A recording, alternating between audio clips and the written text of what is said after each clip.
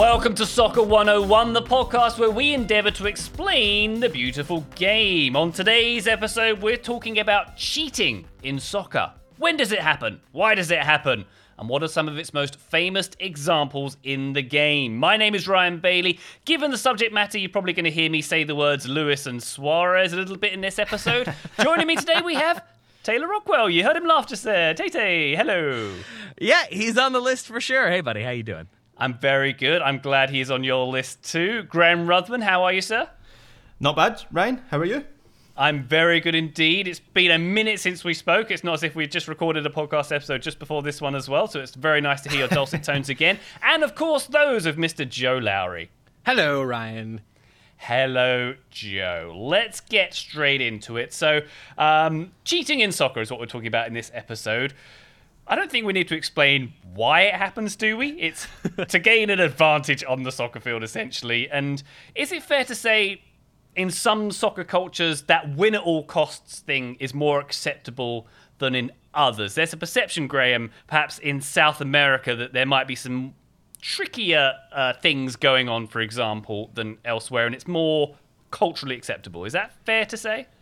To a certain extent, I'm wary of kind of making any offensive... Just go ahead and say Latin temper real fast, Graham. I didn't want to go there, but I'm trying to think of a way of describing the words Luis and Suarez here. Yeah, I mean, having through my job watched a lot of Spanish soccer, which obviously is not South American, but borrows a lot in its culture from South America. Yeah, I think there's a lot of things are deemed as more acceptable in Spanish soccer, or not so much acceptable, they are discussed, but seen as part of the game. Than maybe would be the case in the Premier League. One of the things I was going to mention that is quite common practice in Spain, you wouldn't call it cheating, but maybe gaming the system a little bit, is in Spain quite commonly you'll get a player deliberately getting a yellow card. Say that there's, in 2 games time, Real Madrid have got the Clásico against Barcelona, and a player is 1 yellow card away from a suspension. It is quite common for a player to deliberately pick up a yellow card to get the 1 match suspension, so they're free for the big game. Jose Mourinho famously did that a lot at Real Madrid, and that is something that would cause a lot of discussion in the English media, but in the Spanish press is just kind of accepted as something that happens. I think it's one person's gamesmanship is another person's cheating, and if you need an example of that, maybe ask Ryan how he feels about Giorgio Chiellini these days. Yeah. Horse collaring is a phrase I've never used in soccer before, but is now very much part of the rich soccer lexicon, Taylor. I'll ask you, Taylor, as someone who I think has professed to play upwards of 4 times a week, which, let's admit, not anymore. That's too much. But yeah. yes. In your heyday, shall we say. Who are you, Pedri? Taylor, have you ever succumbed to the dark arts? Yeah, for sure. I was taught those at a very young age by my coach, and I will name him. Derek Etienne Jr.'s uncle is the one who taught me a lot of the dark arts. That's a long name. The one that I use to this day is when you're running like basically shoulder to shoulder with a person. If you lock arms with them and then you fall over, they are falling on top of you, and you're absolutely getting a free kick there. That was when I learned that if you're going to lose that foot race, or maybe you're not going to have the angle you thought you would, that is definitely a way to draw a foul. There are other more violent ones, and then there's innocuous enough ones like untying someone's shoes as you bend over to catch your breath right before a corner comes in. You've done that? I have never done that because I don't think I'm suave enough to pull it off, and instead I would just tug their shoes, and then they would look at me, and I would be awkward and probably get hit in the face by the corner to add insult to injury. I've definitely done the fall over one. Day-to-day life that you're doing these things. I mean, I'm Dennis the Menace style. I'm just popping up, causing mischief, untying shoes, tying people's shoelaces together. It's a whole thing. But aside from that, I don't think I've ever taken a dive when I knew there was no contact. I have definitely lied about handballing a ball in a box. That's definitely a thing that's happened. So I think, again, it's definitely depending on your perspective if that's cheating or if that's just craftiness. But yeah, I've had a few of those moments. I think that's the one thing I've done too in my career, if we're going to call it that, is the denial of something that happened, such as accidentally touching the ball in the box kind of situation. So it happens to the best of us, I suppose, Joe. Does it happen to you, Joe? I haven't. I just am not a good enough liar. I crack so easily to be able to play off. I didn't touch it in the box when I know I did. I would not be able to pull that off. I am, though, a fan and a user of the Chiellini horse collar. Not that extreme. But, I mean, if they're about to break in behind and I can stop it with a yellow or with no foul, it's going to happen. Because I'm not fast enough to catch you, so this is my one split second to put in a somewhat cynical challenge and either drag you down or bring you down in one way or another. And it's probably going to happen, guys. Ryan, in that time period, I can't believe I forgot this. I have to tell you this story, if you don't mind. I don't care if you do, I'm telling you anyway. When I first moved back to Richmond has, for a city of its size, which is, I think it's like 1-point-something million Metro Richmond, it has a very large amateur adult soccer league. I think there were 8,000 registered players, 4,000 active players before the pandemic. They had like 9 different divisions, each one with like 8 to 10 teams. And like full rosters, you had referees and everything like that. League structure, you had silverware and everything at the end of it. And that means it's all very regulated. And it used to be that you had player cards that you had to register with the league. You'd send them your photo. They would print this player card that they would laminate, and then they would give it to you. That was your player card. Either the team manager would keep it or you, the individual, would keep it when you showed up for games. So I knew that was the rule when I first moved back, and I got asked to play for this team, this one game, in a league game where I knew, like, I'm not on the roster. Do I need to pay? Like, how do I get on the team? And he's like, oh, no, don't worry about it. Do you have a photo of yourself you can send me? And I thought that was odd, and my buddy Will was not going to be there. Will is Asian, and he was like, you can just be Will. And I was like, that's not going to work at all. And I showed up to find out that he had taken that photo I sent him and had a laminating machine in his car and would put the photos over top of the people's faces and then re-laminate them. So I played as, a different person for that game and was very confused. So, yes, I have definitely unintentionally been involved in cheating because he gave me my player card right before the game that was laminated with a different person's name but my face. Wow. Well, that goes to show that the cheating comes in all kinds of forms. Sure apparently does. Forgery as well in the beautiful game. But there are lots of different kinds. There's sort of tactical cheating, which we can get onto later. There's some more off-the-field stuff, which I suppose forgery falls into as well. But why don't we start off, gents, by talking about what I call casual, everyday cheating. The kind of stuff that you see that, you know, might be slap on the wrist stuff depending on how you view it. I'm thinking, Joe, of the kind of small stuff like encroaching on a free kick, the 10 yards is drawn. It's harder with the magic spray these days, but, you know, taking a few steps forward when the referee turns around, or going a few extra yards with your throw-in. It's all cheating, but it's kind of, you know, low-level stuff.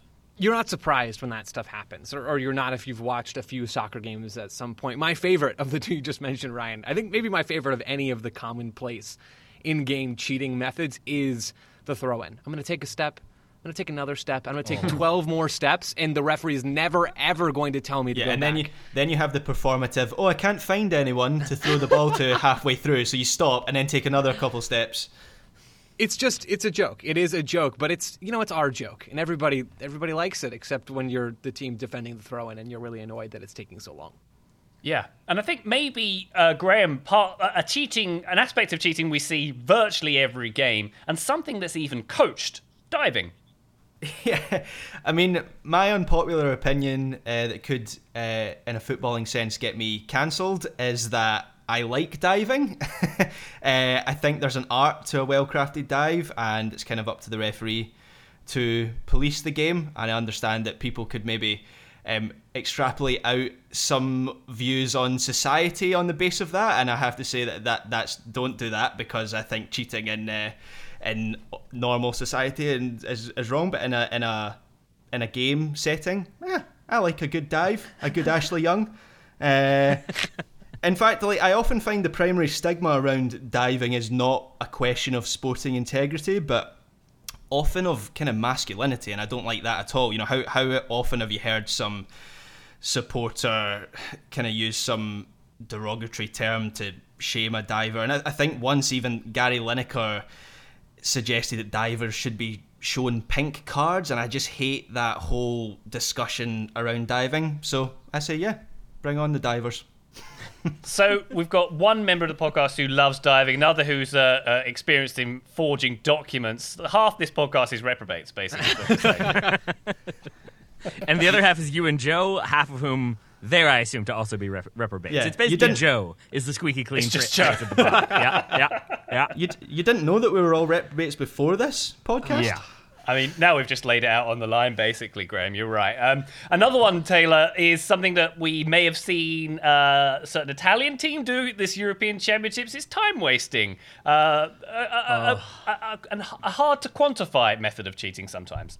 Look, I know it's overblown to talk about CONCACAF and CONCACAFing, but I don't care. That is still our brand, and no one else can have it. Yes, Italy did their best version of time wasting, but if you want to see glorious, infuriating, remote-breaking time wasting, come on over to CONCACAF, where there was like a Honduras game in the last World Cup qualifying cycle where they were time wasting from the opening minute. Like, I think they hoofed the ball out of bounds like 17 rows up, and then suddenly all the ball kids had no replacements. Like, they were not messing around with it, and it is infuriating. And then there comes the moment, similar to what Graham was talking about with diving, where like you almost have to applaud it. Like when the player gets he goes down injured and then realizes, but if I stay on the field and get injured, then they have to stop the game. Those sort of moments where they know what will have to happen if they do a certain thing, and then they do that certain thing. It happened in the Gold Cup in the last game for the U.S. against Jamaica,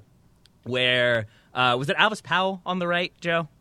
Yes, it was to start. He went down, he got back up, and then he realized like there couldn't basically like the Jamaica team realized like, oh no, the U.S. can continue to play. So then another player for Jamaica went down to get quote unquote treatment, but that was another way to kind of stop time for a moment while Alvis Powell got additional treatment. So there's a lot of different ways to do it, but that is certainly in the eye of one beholder, gamesmanship, and in the eye of the other would be cheating.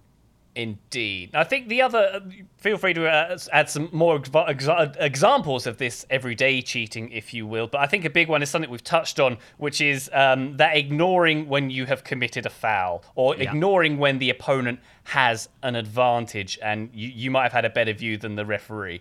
And the one that I always think about for this is Frank Lampard's ghost goal at the 2010 World Cup, where Manuel Neuer, and I quote, he said, "I tried not to react to the referee and just concentrate on what was happening." This, by the way, to give clarity, is Frank Lampard scored a goal that went over the line and it wasn't given. So Neuer says, "I tried not to react to the referee and just concentrate on what was happening. I realised it was over the line, and I think the way I carried on so quickly fooled the referee into thinking it was not over." So what Manuel Neuer is happy to admit there is that he cheated and that he bragged about it afterwards, essentially. So that's quite out there, isn't it? Act like you belong, baby. Act like you're doing the right thing. And the ref will do that sometimes. If they're unsure about, like, it happens with throw-ins a lot, I think, if the AR isn't sure who it went off of last and the center isn't, but somebody just picks it up and is very much like, "No, it's our ball for sure." Like, that's why you see, as soon as the ball goes out of bounds, teams will always protest, because there's a chance that protest works. And I think sort of acting like you are definitely aware of what you've seen and you know exactly how things are going can play to your advantage for sure. Is that Manuel Neuer? There's a real chance this podcast reflects really badly on me, but is that Manuel Neuer's duty? Like, I think I would have acted in exactly the same way. Like, it's up to the officials to police the game and to spot that, and if they don't, oh well. Well, that doesn't make it not cheating, Graham, because he literally says he tried to fool the referee into thinking it was not over the line when it was. Yeah, as I say, this podcast isn't reflecting well on me. Yeah, so maybe it shows the different degrees of cheating there can be. And another one, maybe this is very innocuous, but it's everyone putting their arms up in a defensive line to call for an offside when they have no idea if it's offside or not. I think that's just hope. I think that's just hopeful optimism there if you're a defender. Yeah. I would say, but if we're talking about like things groups do, I would say surrounding the official is a big one that is gamesmanship, but then occasionally verges on other things when every single call is contested and argued about and the official is surrounded, cough, cough, Barcelona, cough, cough. Then I think it does have an effect, and there can be the moments when the official will just have enough of it and dishes out some cards, and if anything, continues to call things the way he or she has. But there are definitely other moments when, all right, you're right, Messi got kicked there, next time I'm given a card, and then maybe it doesn't deserve a yellow card next time, but it's going to happen because otherwise he's going to get surrounded. I think that is a tactic, and I think that's a thing that certain leagues tried to weed out. There was that 2-week period when the Premier League said any complaint to the official is getting carded, and they did that and then realized this is not sustainable and bailed entirely. Indeed. One more example of this, which we haven't touched on, I can't believe we haven't got here already. Cristiano Ronaldo going on his tiptoes in team photos to appear taller. Massive cheating. I do that all the time. Don't we all? Don't we all? We're going to come back after this short break and discuss a few more specific examples and maybe some anecdotes of cheating from the beautiful game. We'll be back very shortly. Today's episode of Soccer 101 is sponsored by ExpressVPN. It's a VPN service that works on your computer, your tablets, all of your interweb devices, Tay. What do you think of it? Tell me about It's it. a very private notebook is what a VPN is, and it's basically you store all your thoughts in your notebook and no one can find it. I think that's what it is. I might have the wrong copy, Ryan. I think, rather, Tay, ExpressVPN creates a secure, encrypted tunnel between your device and the interwebs, so your online activity can't be seen by anyone else. It's That kind seems of more like useful. using the internet without a VPN, Tay. It's like going to the bathroom and not closing the door, if we're going to be gross about this kind of thing.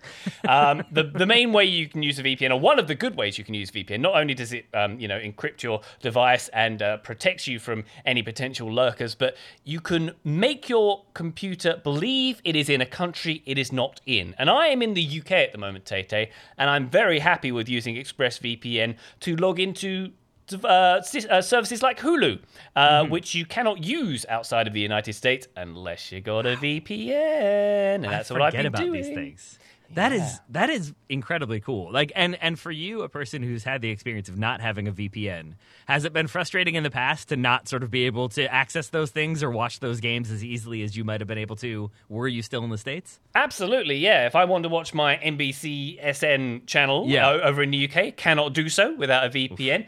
Might watch some HBO tonight before bed. Can't do it without a VPN, baby. So that's one of the best uses, and certainly the primary use that I have for ExpressVPN. I will add, Tay, that I've used many VPN services, and I think ExpressVPN is by far the best one I have used. And I'm not just saying that because they're a sponsor. I'm saying that because I totally mean it. And another example of why they're wonderful is they have excellent customer service. I had a little query about how to log on to a certain device I was using, and they were very prompt in giving me an answer. And I think they are wonderful in all ways. And you know what, Tay? What's that? We can even incentivize our dear listener into using ExpressVPN because we have an offer for them. The devil you say. Secure your online activity by visiting expressvpn.com/soccer today. That's EXPRESSVPN. I always worry I'm going to misspell it. .com/soccer, and you can get an extra 3 months free. expressvpn.com/soccer. Thank you very much to ExpressVPN for sponsoring today's show. And now back to cheating. Soccer 101, welcome back. Let's, gentlemen, discuss some particular instances of cheating. Maybe we can talk about some famous incidents. And if you're going to ask a person of English persuasion, they're going to give you one example, Taylor. Can you guess what it is?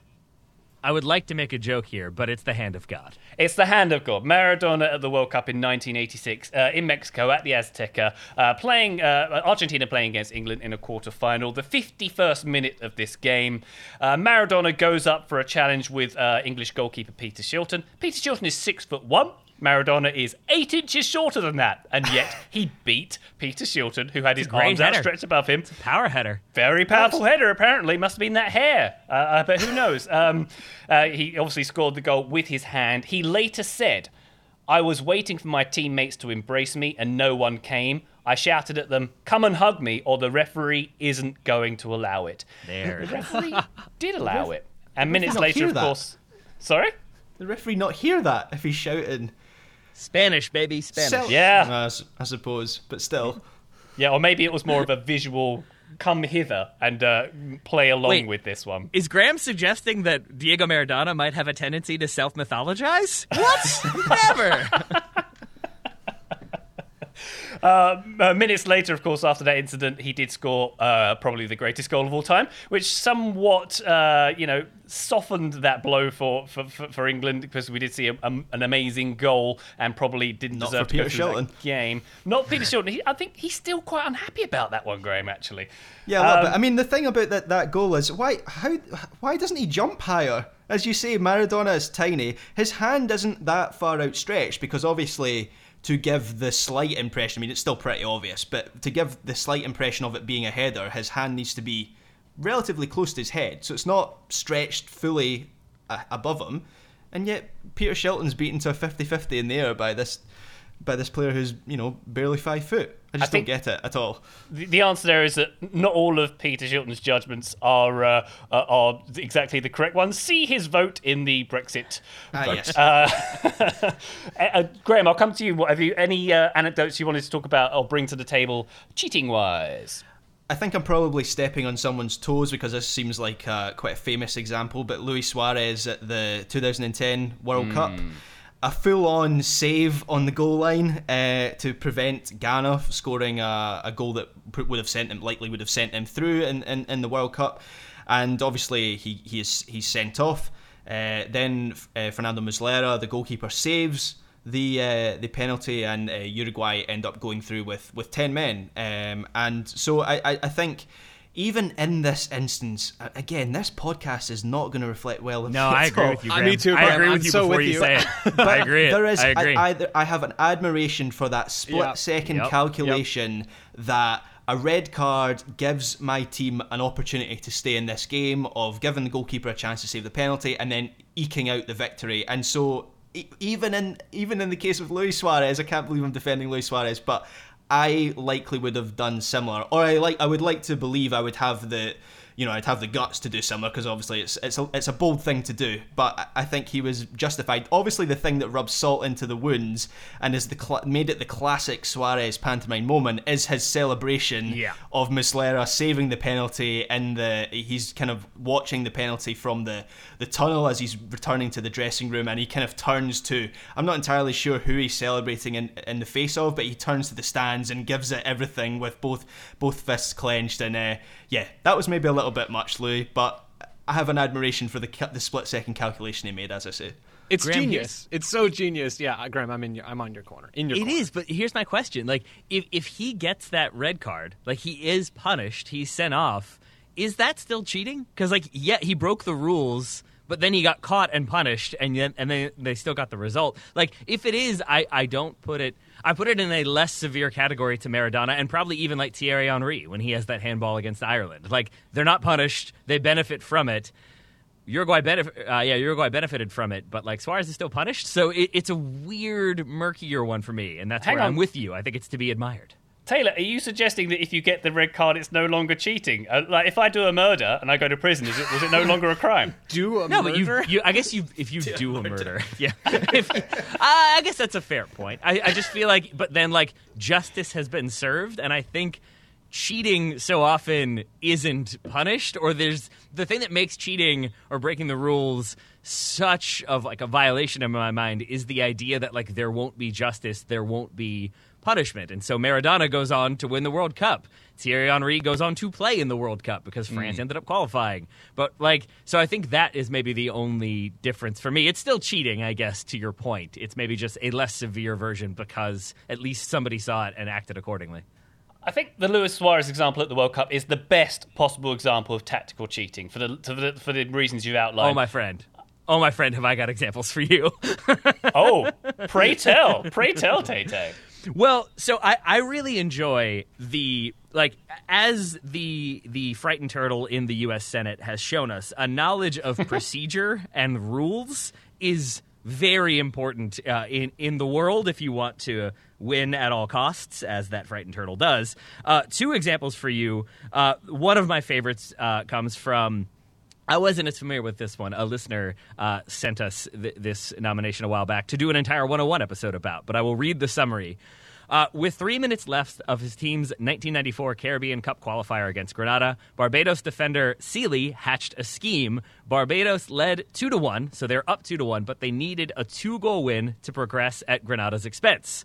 With time running out, Sealy recalled a strange rule that was in effect for this tournament. Goals netted in extra time counted double. He booted in an intentional own goal to level the tie, giving his team more time to score right at the end, the idea being forcing it to extra time, where if they then win, it's a 2-goal bonus and they go through. Grenada, who would, again, not go through if Barbados did, quickly realized that a goal at either end would basically stop them from going through. So Grenada then basically realized if they scored an own goal, they go through. If they score a goal themselves, they go through. So Barbados had to defend both goals from that point on, and it was both teams trying to score but not score simultaneously. So I think anytime you get sort of people knowing the rules and knowing how to use those to their advantage, I really appreciate it. And forgive me for going very long, but the ultimate example of this one, in my mind, would be Bob Bradley. Do you all know the thing that I'm going to talk about here? Say more. Oh, it's my favorite. So, for a brief period of time, way back when, Major League Soccer allowed 4 substitutions. You could do 3 field players and 1 goalkeeper. So as Major League Soccer explained in a series of tweets, basically when the Metro Stars were tied with DC at the end of regulation, this is in 2003 when Bob Bradley is in charge of the Metro Stars, Tim Howard is in goal. He swaps jerseys with midfielder Mark Lisi. Winger Eddie Gavin subs in, wearing a goalkeeper kit and gloves. He replaces Lisi in goal. Howard and Gavin then swap jerseys. Howard goes back into goal. Eddie Gavin scores the winner 9 minutes into extra time. And after that, the 4 substitution rule was rolled back. So that's sort of like using the institution and the rules thereof to your advantage in a way that was not intended is definitely cheating, but there's a craftiness to it that I have to appreciate. Wow. Joe, any examples you want to bring to the table? That was great, by the way. And before I come to you, Joe, that Caribbean Cup one is wild as well. I guess that's why we don't do double goals in extra time anymore. Yeah, probably so. Joe. I have another manager-related one, and this is a fairly recent example. It's the Marcelo Bielsa Spygate situation. So this is when Bielsa, and Taylor did a great Soccer 101 episode fairly recently. Scroll down a little bit in the feed on Bielsa. So yeah, absolutely give that a listen. While Bielsa was coaching Leeds in the championship, he sent a spy over to Frank Lampard. Frank Lampard's gotten a lot of airtime on this podcast. He sent a spy over to watch Derby County's training when Frank Lampard was managing them again back in 2019. And Bielsa afterward was caught, and they realized the spy had come from Leeds at his command of sorts. And Bielsa was caught, didn't really apologize. He held a strange press conference afterwards, pretty much in lieu of an apology. He talked about taking responsibility and all that stuff. But his real response to being caught was holding a giant press conference where he clued in a bunch of journalists as to his insane pregame analysis, like his neurotic serial do-a-murderer kind of pre-match preparation. And it was like 35 minutes long, and he's going through slides and slides and slides. And that's how he chose to respond to sending a spy to go hang out with Frank Lampard. Leeds were fined. So, Taylor, it's all good, because Leeds were fined and given a severe reprimand. So no cheating. They did not do a cheat, I guess. Bielsa's reaction was much like Fat Tony in The Simpsons. He was like, "What? What did I do? We do this we were innocent." And then to go and rip apart Frank Lampard's team afterwards was wonderful. Frank Lampard, the most cheated on player in soccer, perhaps we're discovering in this episode, by the way. Another one I'll bring to the table, one of the most punished examples of cheating is Calciopoli. Which is the scandal that affected Syria. Match fixing in the 2004-05 and 05-06 seasons. It affected Juventus, Milan, Fiorentina, Lazio, and Regina. And it was Juve who got the biggest punishments here. And the controversy here was they were picking favourable referees for games, essentially, doing the dirty. And Juventus had their title stripped away in those seasons. They were relegated to Serie B as well. So that's an example of off-the-field cheating, certainly there. Graham, I'll come to you. Anything else you want to bring to the table here?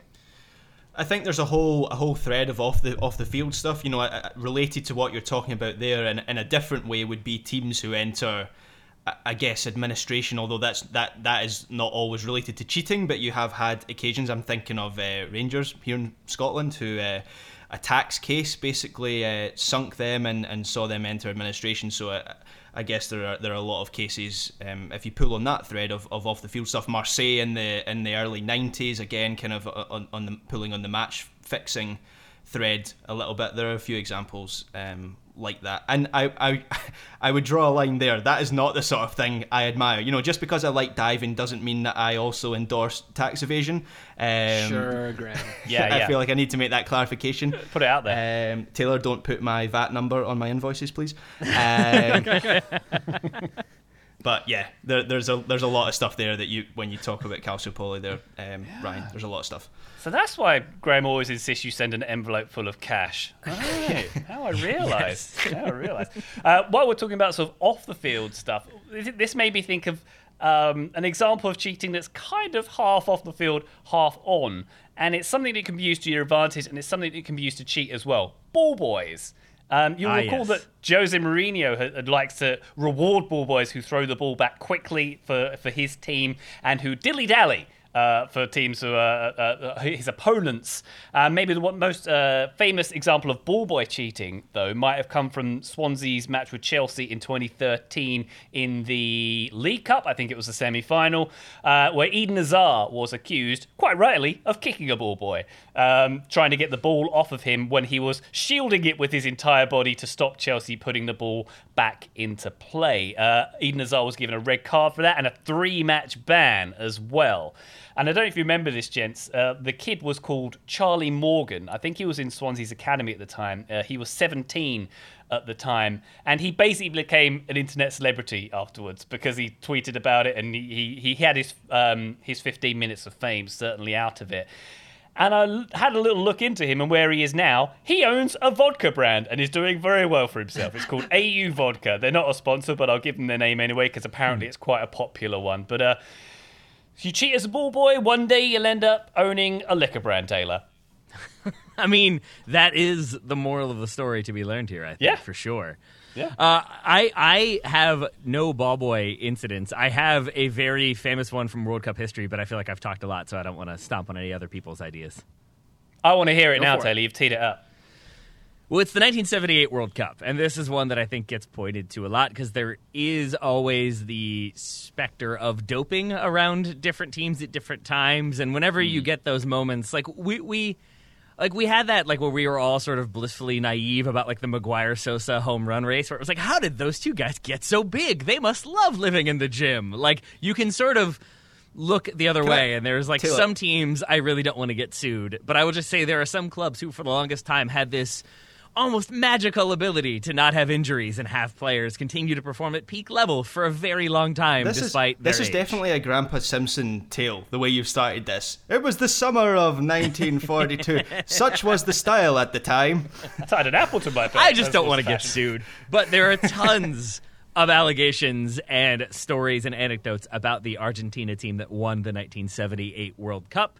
A lot of them sort of forced upon the team by the military junta that was governing the country at that time, but there are stories about the team's water boy taking their urine tests. There are stories about players testing positive for being pregnant because they were taking or allegedly taking certain things to counteract certain other things that needed to be taken. I think there's a couple stories of players who had to run for like an hour after the game because their heartbeat wouldn't come down, and they were so amped up that was the only way they could relax. And then, of course, that's also the World Cup that has the famous story of Argentina playing Peru and needing the results. I think this is it. I'm saying this one off the top of my head. But it was like the head of the military junta visited the Peruvian team, and then after Peru lost a couple weeks later, they like unfroze assets and shipped a shipment of grain to Peru from Argentina. And there's much speculation that maybe there was government involvement in a number of different ways to make sure that Argentina performed well on the global stage.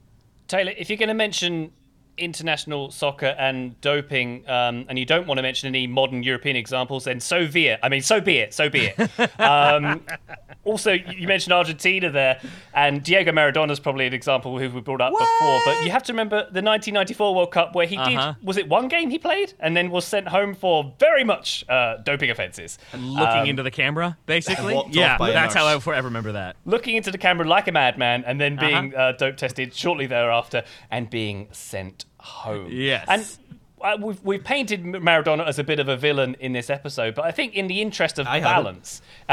no, he's your hero, Graham, we know that. But in the interest of balance, if you watch, say, like the Maradona documentary, yes, the Asif Kapada documentary, which is excellent, you'll see how much he was cheated against, in that he was hacked so much. He had to, he was fouled constantly in his prime, particularly in his Napoli days. So he did receive some unfair treatment as well, if we're going to be balanced about that kind of thing. How about some more examples? Joe, have you got anything else to bring to the table here? I do, and this one is less about cheating on the field, more about cheating in life and how a certain individual gamed his way and used soccer as a platform. And I'm talking about Carlos Kaiser, whose actual name was Carlos Enrique Raposo. He was a Brazilian soccer player, but also not. And his big shtick was he went around from team to team and was so likable. He just consistently impressed coaches and decision makers and owners at various clubs. And got signed again because everybody enjoyed him and enjoyed what he could bring, both from a connections and a wealth perspective, and I guess enjoyed having him around. So he had a long 20-plus year career, but Renato Gaucho, one of the greatest Brazilian soccer players of his generation, called Kaiser, which is a self-given nickname, the greatest footballer never to have played football. He played for 4 of the biggest clubs in Rio in Brazil, and usually went down with a muscle injury in training, his first training, every single time. How people didn't catch on, or maybe they did and just didn't care. And again, those connections that he had came in handy. But he had exactly 0 appearances on the field in his entire career. His one closest moment to actually getting on the field was when he was playing for Bangu in Brazil in 1988. And the owner there was an illegal gambler, owned and operated an illegal gambling ring. Dangerous guy, someone you didn't really want to mess with. The owner had apparently grown tired of Carlos Kaiser's shtick and wanted him to play. The team was down 2-0. The owner called the coach or told the coach, okay, put Carlos in the game. And at this point, it's panic time, because if he goes on the field, everybody's going to see him for the fraud that he is from a soccer perspective, and he's going to be in real big trouble. But if he doesn't play, he's going to anger this owner and is also going to be in big trouble. So instead of choosing either one of those 2 options, he made option 3, which was start a brawl with the fans on his way to actually checking into the game, get a red card, and get sent off, and continue his streak of never actually ever having played a game. Carlos Kaiser, there's a movie about him, there's a book that's been written about him. He is one of the greatest soccer players to never have actually played soccer. Wow, that's a good story. Graham, I'm going to come to you, but before I do, I'm going to give an example of myself embracing my inner Graham and appreciating some cheating. England against Iceland in the Nations League last year in September. You may remember it was a game where England won 1-0, but Iceland were awarded a penalty. And James Ward-Prowse, whilst the hubbub of the penalty was being awarded, very deliberately scuffed the penalty spot with his heel, like dug it out a little bit, just before the Iceland player placed the ball on the spot and missed his penalty. And I remember at the time chuckling along and thinking, oh, that's brilliant gamesmanship. But now I think about it, I'm no better than you, Graham. Well, that was actually going to be one of my examples. Was did Ricardo, the Portuguese goalkeeper, not do that to Beckham at the... what Euros was that? 2004, I think it was. Yeah, where Beckham ends up skying the penalty over, and the reason was given that Ricardo had kind of scuffed up, as you called it, the penalty spot. And pulling on that thread a little bit, you get, in terms of the pitch, you will get teams who will water a certain half of the pitch at half time for certain reasons. You'll get teams who will grow the length of the grass a little bit longer, so that maybe opposition teams, if you're playing a Barcelona one weekend, you might not cut the grass in that week, just to slow down their passing a little bit, give you a better chance of catching them and not chasing the ball as much, or at least not as fast as you would have to do normally. So again, is that cheating, or is it just gamesmanship? I'm not so sure. The lines are blurred a little bit there, but that is certainly a tactic some teams employ. Agreed, Graham. And I think with that, especially against Barcelona, I've heard of teams not cutting the grass, and then also when they do the relining of the field prior to that game, that field is maybe just a couple yards narrower and a couple yards shorter, because then Barcelona don't have as much room to keep the ball and keep the ball moving. They have to work in a slightly confined space, and they have to do it with taller grass holding that ball up. So again, it's like, it's not technically illegal, but you know what you're doing, and what you're doing is giving yourself a competitive advantage. that has very much reminded me of an anecdote from my personal soccer viewing experience. I'm a Wimbledon fan, and I think it was the first game of the 95-96 season. Wimbledon hosted Liverpool at home at Selhurst Park, opening game of the season, and the grass was hilariously long. Like the ball, like half of it disappeared when it was like on the ground. It was like very, very noticeable. It was even mentioned on the commentary of Match of the Day later on. But it was because Liverpool were very much a passing team, pass and move, it's Liverpool groove. Wimbledon were a team who liked to play the ball in the air and play it to the big man. And Wimbledon won 1-0 that day. And a large part of that result was probably down to the fact that they let the grass grow for an extra week or so. So yeah, that kind of thing does happen quite a lot, and it's nothing new. We've probably come up with instances of cheating all day long, but I'll open the floor one more time. Has anybody else got anything they want to add here? Taylor, how about you? I think we've probably gone light on match fixing, said it that time, and blood doping, mostly because those are very big issues with very wide-ranging consequences, and I think those could be their own shows. And there's also a lot of players who get accused, and then the tests come back negative the second time, or it's widely whispered but never confirmed. So I think leaving those aside, I just stick with those little moments there's the long-told rumor that Jose Mourinho got a red card, was banned from the game, and then had himself smuggled into the stadium in the laundry cart so that he could be there to give instructions. And I do enjoy whenever there's a manager who's gotten a red card and is no longer allowed to be coaching, either in that game or the subsequent game when that manager is suspended. And then you see the assistant with either just straight up talking on the cell phone or with the earpiece in, and the instructions are clearly being relayed to the assistant about what to do. Again, I don't know if that's necessarily cheating, but it is an advantage that shouldn't be there. Yeah, and managers go creeping outside their technical area, Taylor. Always a bugbear of mine. They've got a big enough technical area, especially at most modern stadiums. Joe, anything else from you, sir? Can playing at Yankee Stadium be considered cheating? Yes, man, Joe. Okay, sorry, quick aside. This is not entirely related to cheating, but NYCFC has had to play a bunch of their home games this year. We're recording in the 2021 season.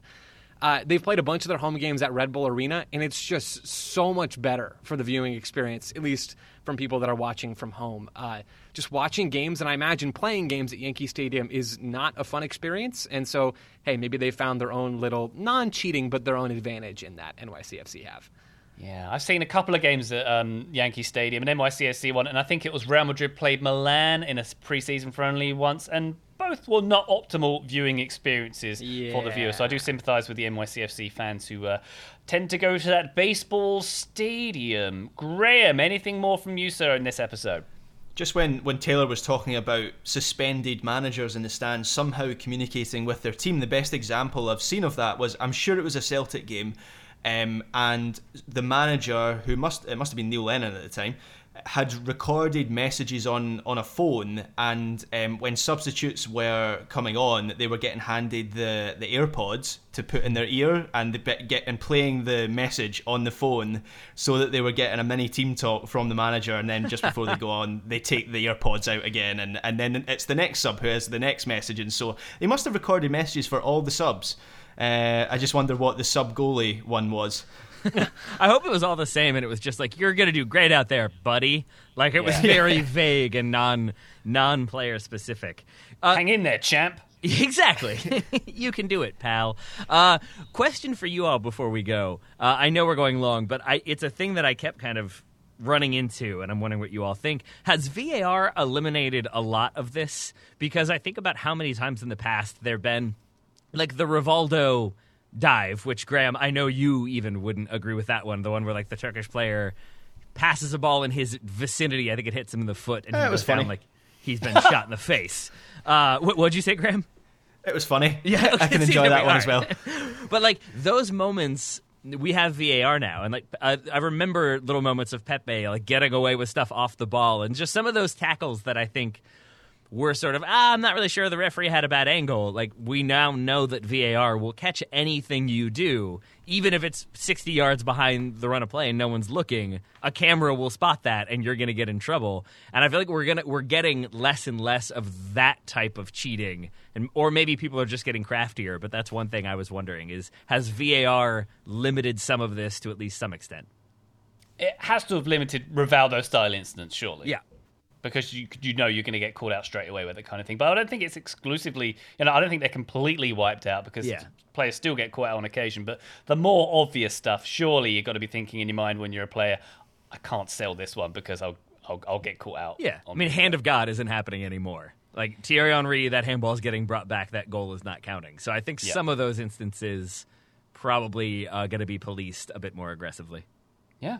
And maybe that's the moral of the story we should leave this episode on, Taylor, that cheating is being cracked down on. But for the most part, cheating throughout the history in this game, players have just gotten away with it. Yep. As Graham wants it to be.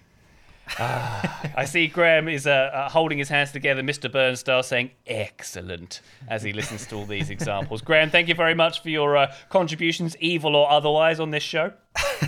No problem, and I would just like to clarify once again, I am not a tax evader if HMRC are listening. Too late, they're already investigating you, Graham. Joe, thank you very much for your time. You got it, Ryan. And Taylor Rockwell, thank you, sir. My pleasure. Graham Ruthven may not be a tax evader, but Graham Ruthven Jr. and the third might be. I would say give those names some looks, folks. Give those names some looks. It's how they got Al Capone, that's all I'm saying. All right. Thank you, guys. Thank you, listener. We'll be back soon. Bye.